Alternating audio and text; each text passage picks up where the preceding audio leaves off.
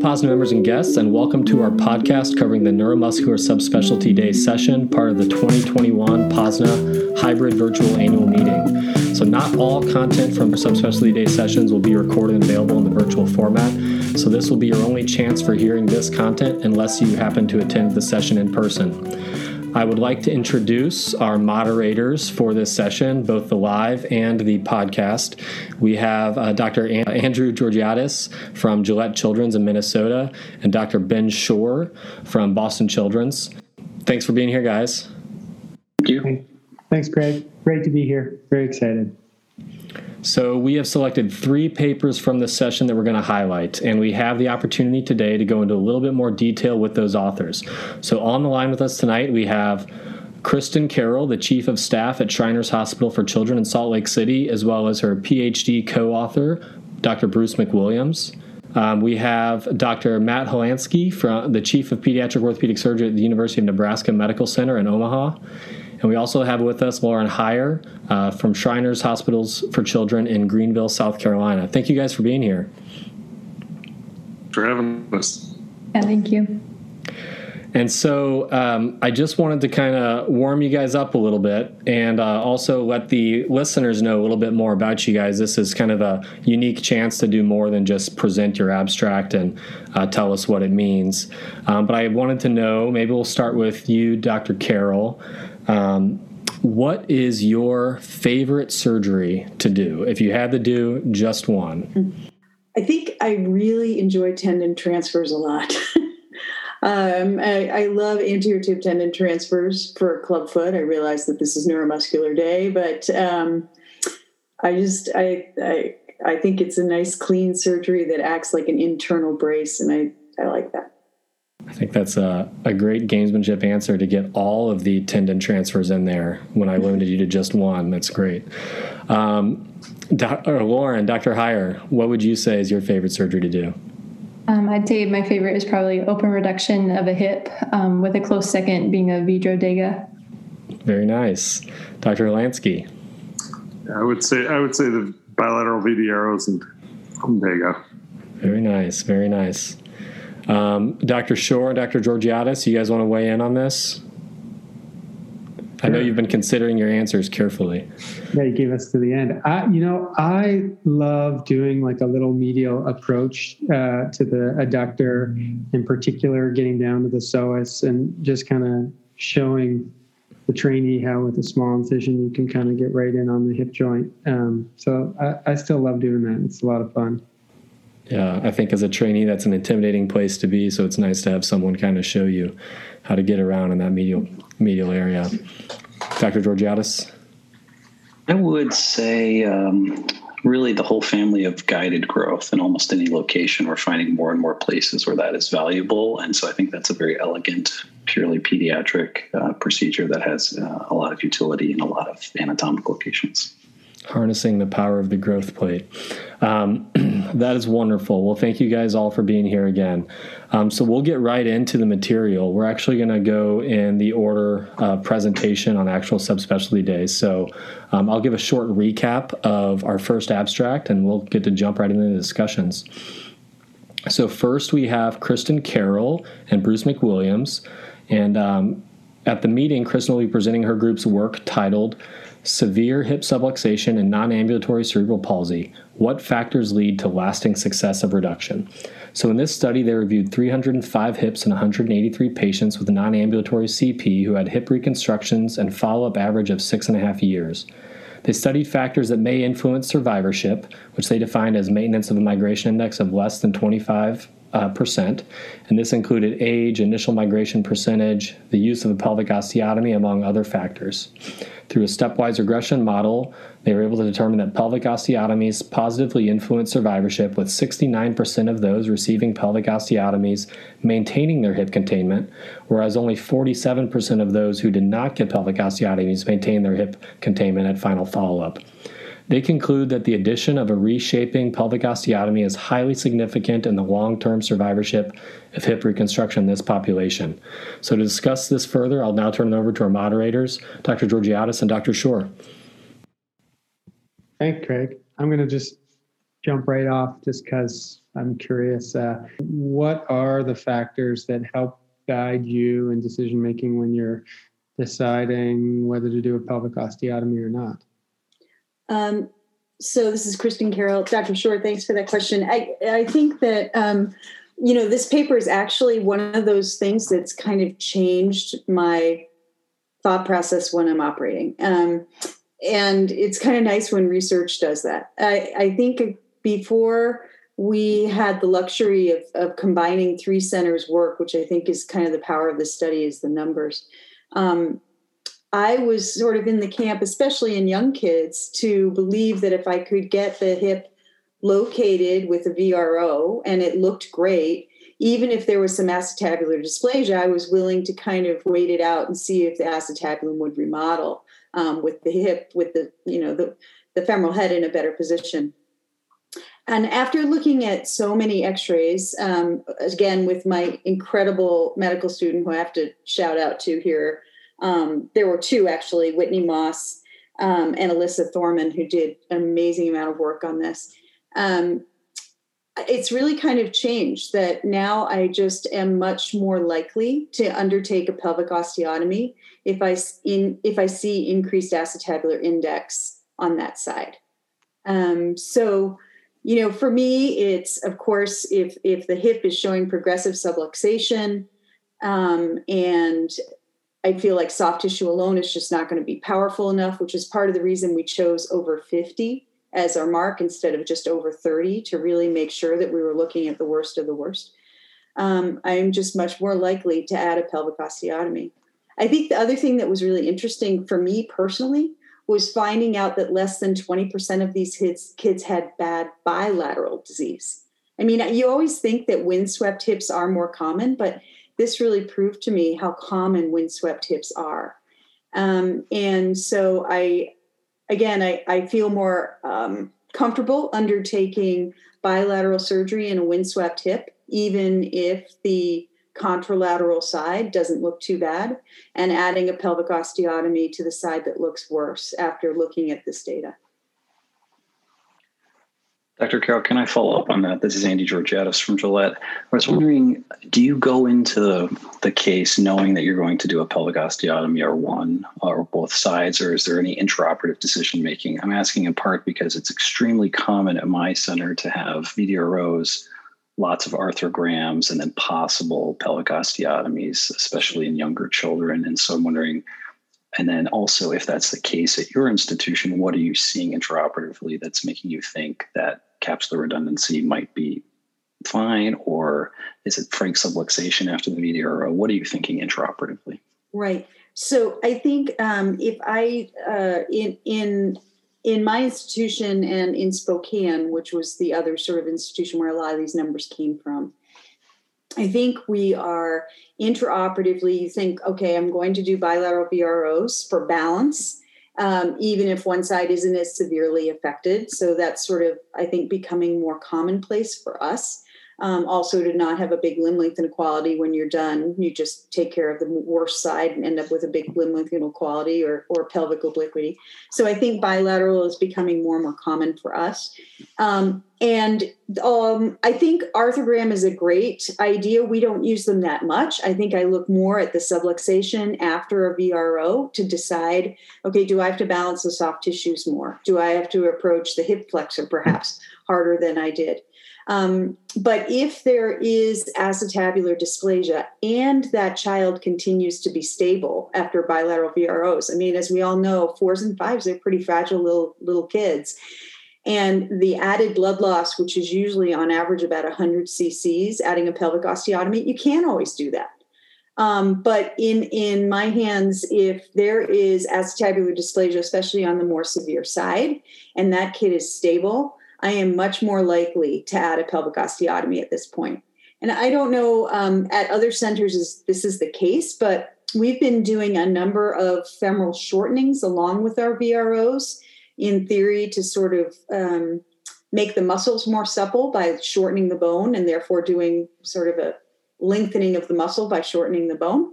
And so it's nice to have that bone to use right then and there on the pelvic osteotomy. without having to take more bone from the pelvis itself. So I think all those are factors that we think about. Do you guys, just to follow up with Dr. Georgiadis, do you guys actually do, Andy, arthrograms intraoperatively at all? Is that part of your armamentarium or not really? So I do them, Dr. Shore, if I feel like the hip is not well seated after a VRO alone. Yeah, I think most of these kids, you can see the femoral head well. It isn't the same thing as baby DDH, where you really need the arthrogram to help you define what's going on with the femoral head. Yeah, I think that there is. I think my practice is probably similar to Andy in that almost all of these cases get an arthrogram because I think there are certain features that I think probably are not always appreciated on the two-dimensional imaging just because of the dysplasia associated with the neuromuscular hip. And, one of the papers in this section really talks about that it's not all, posterolateral insufficiency. And I think one of the downfalls of maybe the acetabular index is just that it's such a two-dimensional measurement. And so you may be only seeing the anterior or posterior aspect of the acetabulum and then making your measurement off of that, which I think is sometimes challenging. But I think it's all very interesting stuff. Yeah, I agree. And I think those kids with anterior subluxation, those are the hardest of all to treat because you take out the anteversion and they still want to go out the front. They just more outwardly rotate their limb for you. And I find those to be very, very difficult. And perhaps the point when you add a Salter instead of a Dega to get a little bit more anterior coverage. I don't know how the rest of the group feels about that. Can I ask, since we've kind of started to get into, what people do in terms of decision-making for this, can I also ask Lauren and Matt to kind of weigh in? Do you guys have an algorithm for how you decide if you're going to add a pelvic osteotomy in this situation? Yeah, I'd say, most of the time I have my decision made sometimes even before, or often before I go to the OR. If I have a borderline hip, then I'll use an arthrogram. But if the acetabulum's clearly dysplastic, then I'll just go forward with the acetabuloplasty at that time. Yeah, I would just say, I think I tend to do the arthrograms a little bit more on the younger kids. Often, if there's any significant dysplasia, I'll plan on going in to be doing the acetabulum. But on the ones that, somebody that's very, very young, I will add an arthrogram. But often, I think the arthrogram talks me out of doing the pelvic osteotomy more than it tells me to do it. And I don't know if that's the right or wrong answer, that maybe I should be doing more of them, especially with the results of this paper. I think the age factor is the thing that I still am a little unsure of. And I didn't get a chance to read the abstract. So if that adds to it, I think that's the key is when how much dysplasia at what age is kind of the holy grail here of when you can leave it and just putting the head in will remodel versus, should we just tip it down? It's not the biggest surgery in the world when we're there. It's fun to do. So, but you feel bad doing that, thinking I may have to be back there doing it again at some time.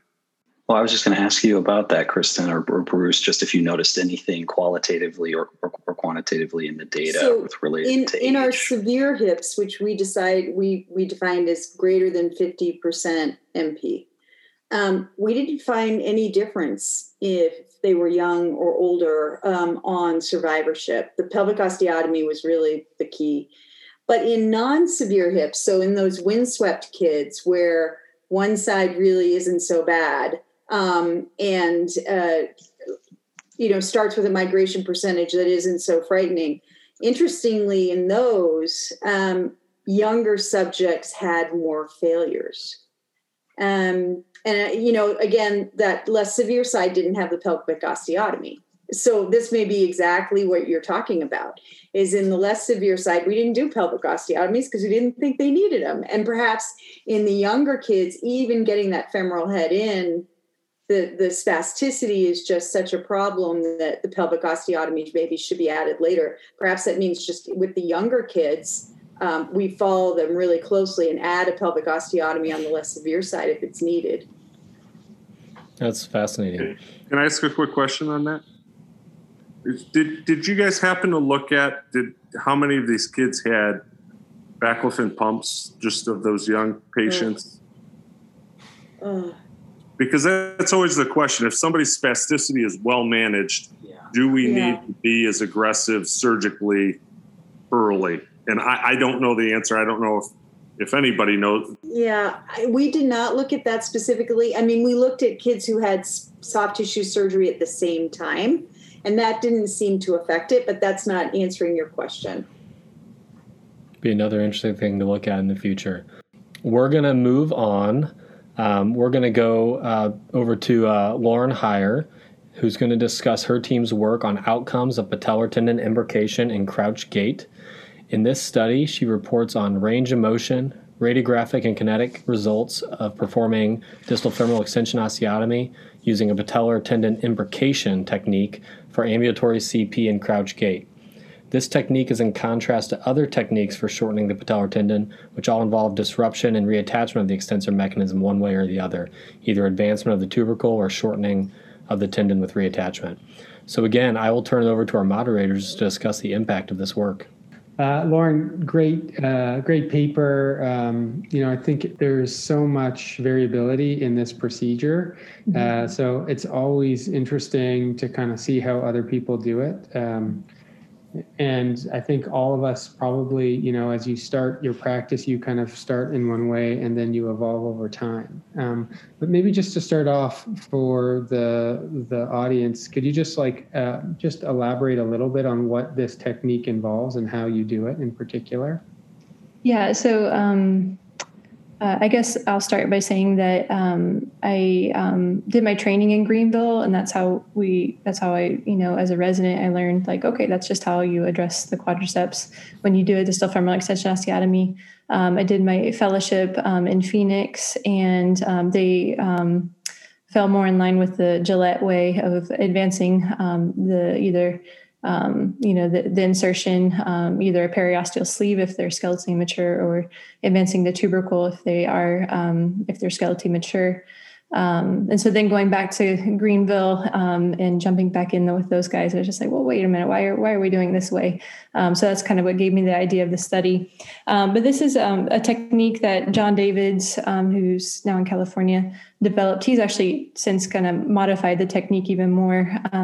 But basically, we do a transverse incision halfway between the distal polar of the patella and the tibial tubercle, skeletonize the patellar tendon, and then basically just roll it on itself and imbricate it with some fiber wire suture using several modified Kessler type sutures. And then, so it's just kind of short and sweet. No, other than the fiber wire, there's no hardware. And then postoperatively, we typically just immobilize them in a knee immobilizer. Traditionally, we were a little bit more hesitant to do weight bearing and range of motion, but we're kind of advancing our protocol currently. So the numbers that we report on are based on the old rehab protocol. So I hope that gives just a brief overview of the technique. Have you guys ever thought about using a cerclage wire or even fiber tape as a cerclage? Yeah, no, that thought has definitely crossed my mind because that was also what we did in fellowship too. But currently we don't. But it's definitely crossed my mind. It's just another check rein to protect the imbrication and maybe even allow more aggressive range of motion. Lauren, I have a question. Congrats on the paper. I just saw it come out in JPO2, and there was kind of an illustration which really helped me understand what you guys were doing. Can you talk intraoperatively? Is there any stress examination of the repair? Like, do you flex it to 90 or anything like that? Do you stress it early on? Like, I'm wondering about that.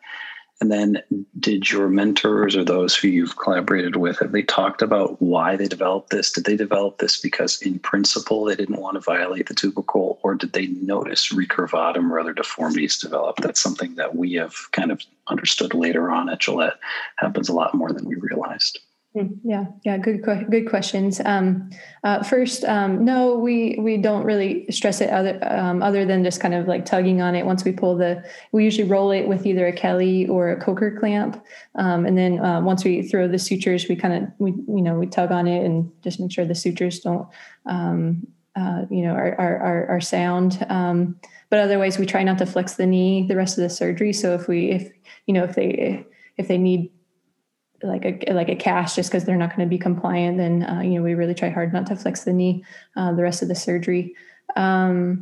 And then as far as like where this was born out of, I honestly just have to ask John Davids just what he was thinking. I think the bottom line is that when you do a distal femoral extension osteotomy, you really ought to do something to readdress or retension the quadriceps mechanism. And so I think he maybe was just thinking like, oh, I think this might just be a simpler way of doing it, and then it kind of stuck. And that's just how why do you do it? It's the way we've done it. Kind of, I think some institutions, that's just how things go. So maybe turning the conversation. I think what we need to do now is really compare our technique to an advancement, to a shortening. Like, how do we know that this hangs in with the advancement and shortening until we really do a more direct comparison. Can I ask, what do the other panelists do? I was waiting. Yes. I think, Lauren, there are a lot of people out there that do something very similar to what you're doing. I would add what Ben said, and actually technically I find it easier if you use the Gillette Cerclage fiber wire tape, even if you don't tie it, if you clamp it to where you want your patella to live and then do your imbrication, it works very nicely. So then you can kind of hold it at exactly the right level you want and then imbricate it. Healing wise, I have no idea how these do. I probably don't have the numbers as you've been able to put together to see what they look like. But Andy, as you said, we published a paper in Grand Rapids on that very early, showing that, you do tend to get recurvatum and change that tibial slope. The question I always ask, and anybody on here can ask, is that a bad thing? Does that help them, or could that be even a standalone outside of being as aggressive with the femur if you let the tibia grow a little bit? I don't know on all of that, but I love the idea, and I think a lot of people do it similarly, especially in the skeletally immature. Mm-hmm. Kristen, what do you guys do? So it's interesting. One of my mentors was Dr. Jacques Destoux, and he taught me how to imbricate early on. And it's simple and it's powerful, and in my hands it worked.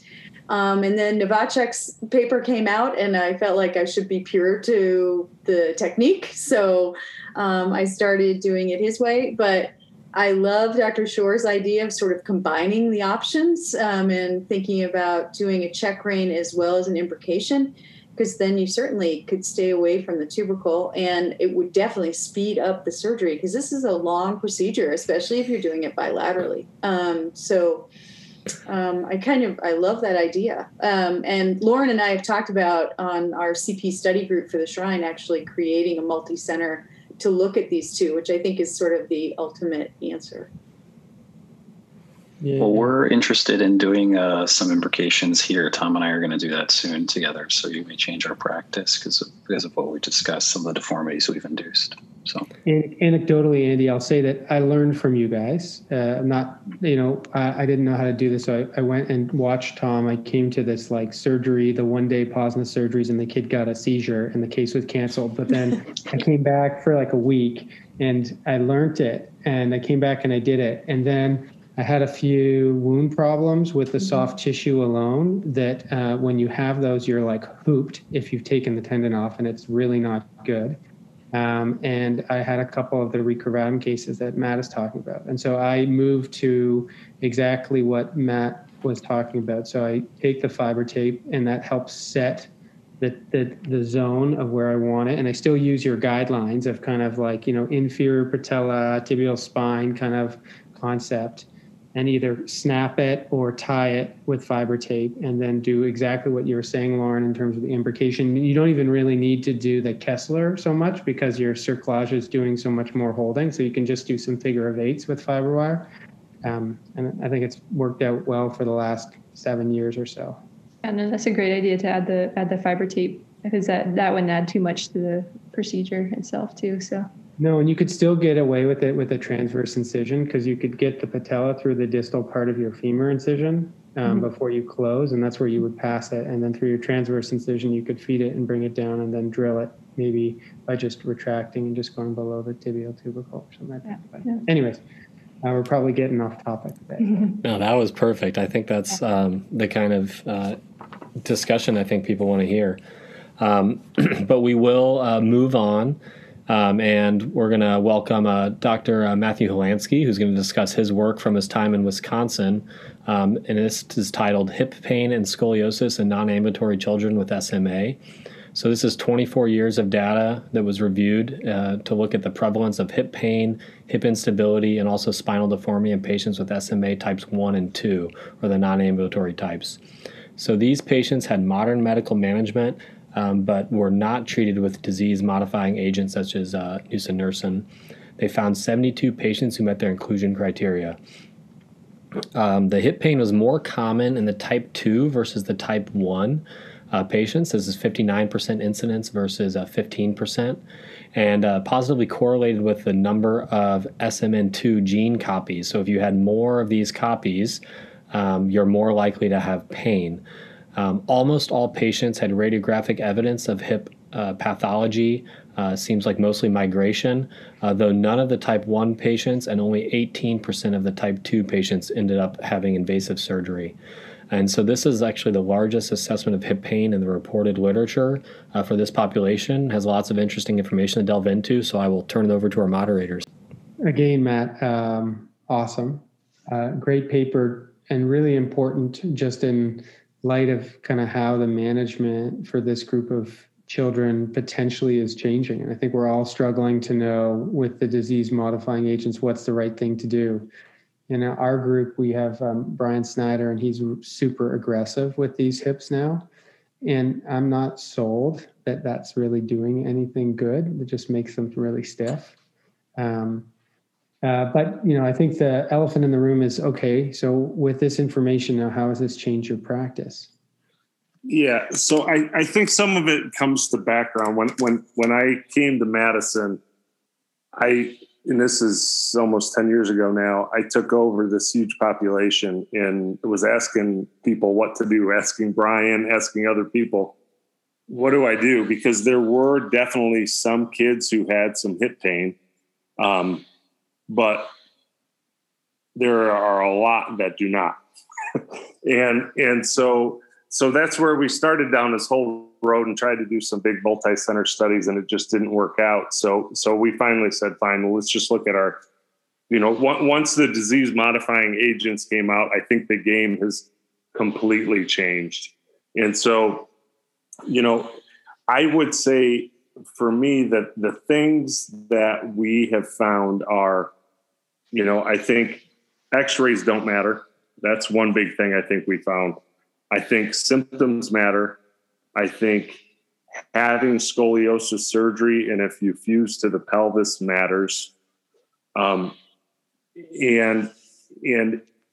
I would say a fair number of these children didn't have all of their hip pain go away, but it seems like they peaked. And I think one of the most interesting things, unlike the spastic kids that we see that seem to have increasing pain as age goes on, in the SMA population, it seems to peak around the pre-adolescent time period. And then a lot of the kids cope with what kind of pain they have. Now, I don't know when they get to their 30s and 40s, but we had even SMA kids into their SMA ones into their 20s. Sorry, that's my dog shaking his head. That didn't have pain. You know, their hips are out. They just don't have pain, and the majority of them did not have pain. So I think it validated us a little bit. I mean, I felt a little bit when talking to Brian and talking to folks who are more aggressive, like maybe I'm doing these kids a disservice not doing the surgery, which I started out this thing saying this is my favorite surgery to do. I could have done a lot of it. We had, you know, out of these 72 kids, nearly 100% had dislocated, had hip pathology you would operate on if they had CP. And so we didn't, and that was just kind of where our institution was. And I think it validated that, yes, there is a subgroup. And for that subgroup, that pain it's significant. It is very difficult to treat, but it's different than just the x-rays when you look at somebody with cerebral palsy. Do you feel like that question therefore is settled for you, or is there a next step in trying to be even more objective about the things that you kind of said that you could have had more data on, like a more objective assessment of pain, but also some health related quality of life outcome or patient reported outcome? Because that's ultimately what we're all kind of in the business of improving, or I think we are. So yes, we've had a couple studies come out, and we have another one coming out with some PedsQL data that not necessarily directly related to the hip pain, but I'll just tell you, and I know you guys saw that if you saw the recent ad or the manuscript I sent, the people's pain scores, I mean, even the ones that had pain were 1s, 2s. This isn't the kids, you know, the cerebral palsy kids that you can't get out of bed and they're, you know, they wince every time you move them. And these kids are verbal. You know, we don't have the cognitive problems with these kids. They can tell us, no, my hip's killing me. And so, yes, I think that would be a next step. But again, the reason we decided to kind of cut it right about, I think, 2017 was really when at UW, nusinersen came along. So we didn't want to cloud the data. You know, there may be a couple kids who were in studies elsewhere, but we didn't want to cloud the data where that goes. I think moving forward, you know, I just see this study as kind of the baseline as we move forward of, I don't want to be a pessimist, but I have a feeling we're going to be creating a whole lot more surgery for us to do. The fact that we see that the kids with the higher SMN count, SMN2 copies have more hip pain. I think essentially adding nusinersen or adding some of these other medications where you're going to increase their muscle tone is going, if it doesn't prevent their hips from dislocating, is going to cause them to have more pain. So Brian Snyder and the more aggressive folks may actually be right. Moving forward, that might be the way to go in these kids that have higher tone. But we kind of wanted to get this out there as a baseline to say, before you add these other medications, this is where at least the hips are at, if that makes sense. And it's always super hard being an orthopedic surgeon and trying to write a paper on not doing surgery on x-rays. It's not a popular thing. So this is Kristen. I have a question for you. So one thing that's come up in our clinic, neuromuscular clinic, is discussing the possibility of guided growth for these kids. Because it's not as aggressive for the kids. It can sort of help them as they go. I'm just curious if you guys have thought about that at all, or... In this population, we haven't, but I think it's a great idea. I think knowing that essentially every kid has hip subluxation, you could just put screws in or do your drill of choice at a young age, and maybe that would be enough. I know, I mean, you know, as opposed to trying to guess who may need it or not, I don't know if it'll be enough. Mm-hmm. And putting any implants in just with their bone quality is, I worry a little bit about that of just causing a problem. But I think that would be a much more reasonable approach. And I think if I could use a crystal ball to look backwards, I think on some of these kids who failed initial therapy, like our general kind of treatment plan institutionally was, all different kinds of modifications, orthotics, different things. And then, okay, let's do steroid injections. Let's do multiple steroid injections. If that doesn't work, what are we going to do? And I think on the kids after a failed steroid injection, and this maybe gets back to Andy's question, I think the way it would change my practice is I think if I had somebody that didn't have a good response after that, I would try a hip reconstruction, especially if they were SMA2 kids that had or were going to need spine surgery. I would do those kids. And you would do more surgery than you need. But we had, I don't want to belittle the kids who had severe pain, because some of these kids had severe pain. And it's tied into other things. I don't know if other folks have experienced this or not, but a lot of these kids with SMA, while it's a motor neuron disorder, some of them do have weird hypersensitivity things, whether it's psychologically or whether truly there is something in their neurons. They have a much lower pain tolerance or exaggerated pain experience. And we had two of these girls, were miserable at the time they died with hip pain, belly pain, global pain. And so I really, it's a hard thing. I don't want to overlook those children, but to say because 3 kids had extreme pain, we should operate on 70 of them is not the right answer either. I think we need to know who to operate on a little bit better. This is a fascinating discussion. I think gives us some guidance, but also brings up a lot of new questions. So hopefully some jumping off points for future research. I would like to congratulate all the authors and their teams for their research successes, and also thank you for joining me tonight. I do want to make a brief announcement. So while many of these subspecialty day sessions will be pre-recorded and hosted on the podcast like this session, there will be one live podcast episode that's going to be recorded at the annual meeting with all of our available podcast hosts and an esteemed research panel. So we'll be joined by Doctors Colin May, Colleen Sabatini, John Schenecker, and Salil Upasani. We'll be discussing some of their research from the general sessions in Dallas. This will take place Wednesday following the pre-course, just prior to the scientific sessions. So look for signs and information in the program. We're hoping for an audience and for some crowd participation to help resolve or stir up some controversies in trauma and infection. So tonight we had with us Kristen Carroll from Shriners Hospital for Children in Salt Lake City, Matt Holansky from the University of Nebraska Medical Center in Omaha, and Lauren Heyer from Shriners Hospitals for Children in Greenville. Again, our moderators were Ben Shore from Boston Children's and Andy Georgiadis from Gillette Children's Hospital in Minneapolis. Again, I am Craig Lauer from Vanderbilt, and thank you all for listening. Great job. Thanks, Craig. Hey, guys. Thank you. Thank you. Everybody. Thanks very much.